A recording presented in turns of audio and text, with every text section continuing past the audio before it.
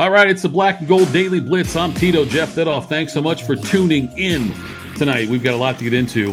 The season's right around the corner now. We've got the Hall of Fame game and the Hall of Fame induction ceremonies in the rearview mirror, and the Friday Night Lights practice in Latrobe. That's also over. That's always a cool event. That a record crowd out there this year. The Steelers did. And one important person that was not in attendance, and that was head coach Mike Tomlin. He missed, I shouldn't say missed like it's a bad thing, but he was not there for Friday Night Lights because he was in Canton, Ohio. Rondé Barber, an individual that when he was a defensive backs coach in Tampa, Tomlin, Rondé Barber was somebody who he coached. And so he went there to be part of the festivities there. The Gold Jacket dinner was on Friday night in Canton. And interesting about that. So yeah, again, it's former player Rondé Barber gets inducted, and I always love the Hall of Fame ceremonies, and for a number of reasons. They have the greatest speeches, and it's fun seeing all the players that come back and are out there in their gold jackets and recognized and all of that. But among all the sports, when they do the Hall of Fame, when they do their induction ceremonies, hockey, basketball, among the four sports, hockey, basketball, baseball, and football. Football, by all means, as far as I'm concerned, does it the best, and they have a great weekend of activities. So Thursday night was a Hall of Fame game, and then Friday they do the Gold Jacket dinner, which is an exclusive group of people get to go to that. It's not like open to anybody, and they do something where they have a almost like it's like a receiving line kind of thing, a reception line, I guess, with all the Hall of Fame members, and they announce the new class. They get the new member. The first one comes through, and he shakes hands with every Hall of Famer that's there. I think there were like 103 of them maybe that were there from the former Hall of Famers. I mean, obviously some have passed away, but some other ones weren't there. But and they greets everybody, and they get to the end, and they get to have a Hall of Famer put the jacket on them, the gold jacket on the new inductees. So everyone that came through got that, a chance to have somebody put the jacket on them. And what was interesting about this was, so let's take on Friday night, Joe Thomas, the longtime Brown, who had, like 10,300 and some consecutive snaps he played, but never got a chance to do anything in the postseason, and had an incredible number of bad quarterbacks he blocked for and bad Browns teams he played on, but stayed there and stayed loyal. Because there's not many Browns you could have out there, former Browns, in the Hall of Fame to put the jacket on him. Obviously, Jim Brown passed away. I don't know if Ozzie Newsome was there or not. He would be another option, but he chose Jerome Bettis to put the jacket on Joe Thomas. The longtime Brown gets the jacket put on him at the ceremony at the night before at the dinner. He gets that put on by Jerome Bettis, the bust, the famous Pittsburgh Steeler running back, obviously. So cool event with that. By the way, so at Friday Night Lights, there were almost 14,000 people there. They said it's a record crowd out there for that. But some things that have happened lately in the Steelers camp, they don't have a fullback on their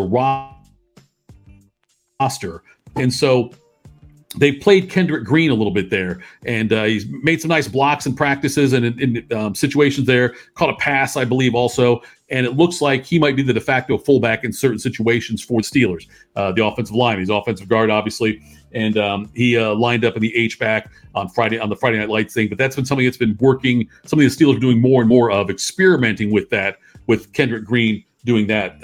Another person who's really stood out, and it's someone that I thought when the Steelers got him, I thought it was a curious move because they've already got somebody really good at the position, but it also, though, it was someone like I wasn't sure how he would fit in. But Darnell Washington's an incredible talent, the tight end. He's 6'7", and so he's a big guy. They're going to use him in the red zone. It looks like. I mean, he's a blocker. More for his blocking. They'll let Freiermuth still be the guy who catches passes more, I think, initially at least. But look, Washington, though, he had a couple of nice plays. He's 6'7", 265. I think he'd be a massive blocker on that offensive line that we know is in transition and hopefully better this year. Looks like the offensive line should very much be better this year. But having Washington out there, somebody who can also block in some packages, I think is a big, big addition for the Steelers. One of them I want to get into before we go much further, but Alfonso Graham, I'm sorry, the running back for the Steelers, he has cleared waivers, and so I didn't realize all the intricacies of waivers, the way it works. So the Steelers waived him. He had a torn labrum, that he's a rookie running back that was going to keep him out the entire season. The Steelers waived him last week with the injury designation. So since he cleared waivers, no team put a claim on him. He now goes to the injured reserve list for the Steelers. And because they put him on there, they expect him to miss the whole year with the torn labrum. But because he goes there and gets waived and no one picks him up and it's all done before the season starts, he cannot come back and play this year, which no one expected him to anyways. But the Steelers could still release him if they wanted to, and they could do the injury settlement thing. I've known guys that have done that. Or they just keep him on IR throughout 2023, and they'll keep his rights for the 2024 season if they want them. So we are super close to the start of the season now. I can't wait to get things started for the Steelers. It looks like Kenny Pickett's playing well, and they've got their first preseason game coming up this week. So we'll look forward to seeing what they can do there, analyze more of that, and see what the Steelers, what's going on. We'll have a lot better feel for where things are at later on this week. I don't expect a lot of the starters to play in this first preseason game. That normally doesn't happen that way. You see a lot of rookies get time in there, or guys that are battling for spots. Mostly established guys you won't see out there performing there. But I'm excited about this Steelers receiving core, and great things about Allen Robinson, Deontay Johnson, and obviously George Pickens. Kenny Pickett looks to be making strides, and the offensive line, we're going to be watching that to see where it can go, because that's going to play such a big role on the success or potential failure of this team in the toughest division. The AFC North is the toughest division in all of football. So follow me on X @ThatHappens, the artist formerly known as Twitter. Follow me on there if you'd like, and we'll get more stuff and go later in the week on this and see where the Steelers are at as they get ready for their first preseason game. We'll give a full update again after that on what we see, what we liked, what I didn't like, that kind of thing. We'll do that later on in the week. But for now, go Steelers.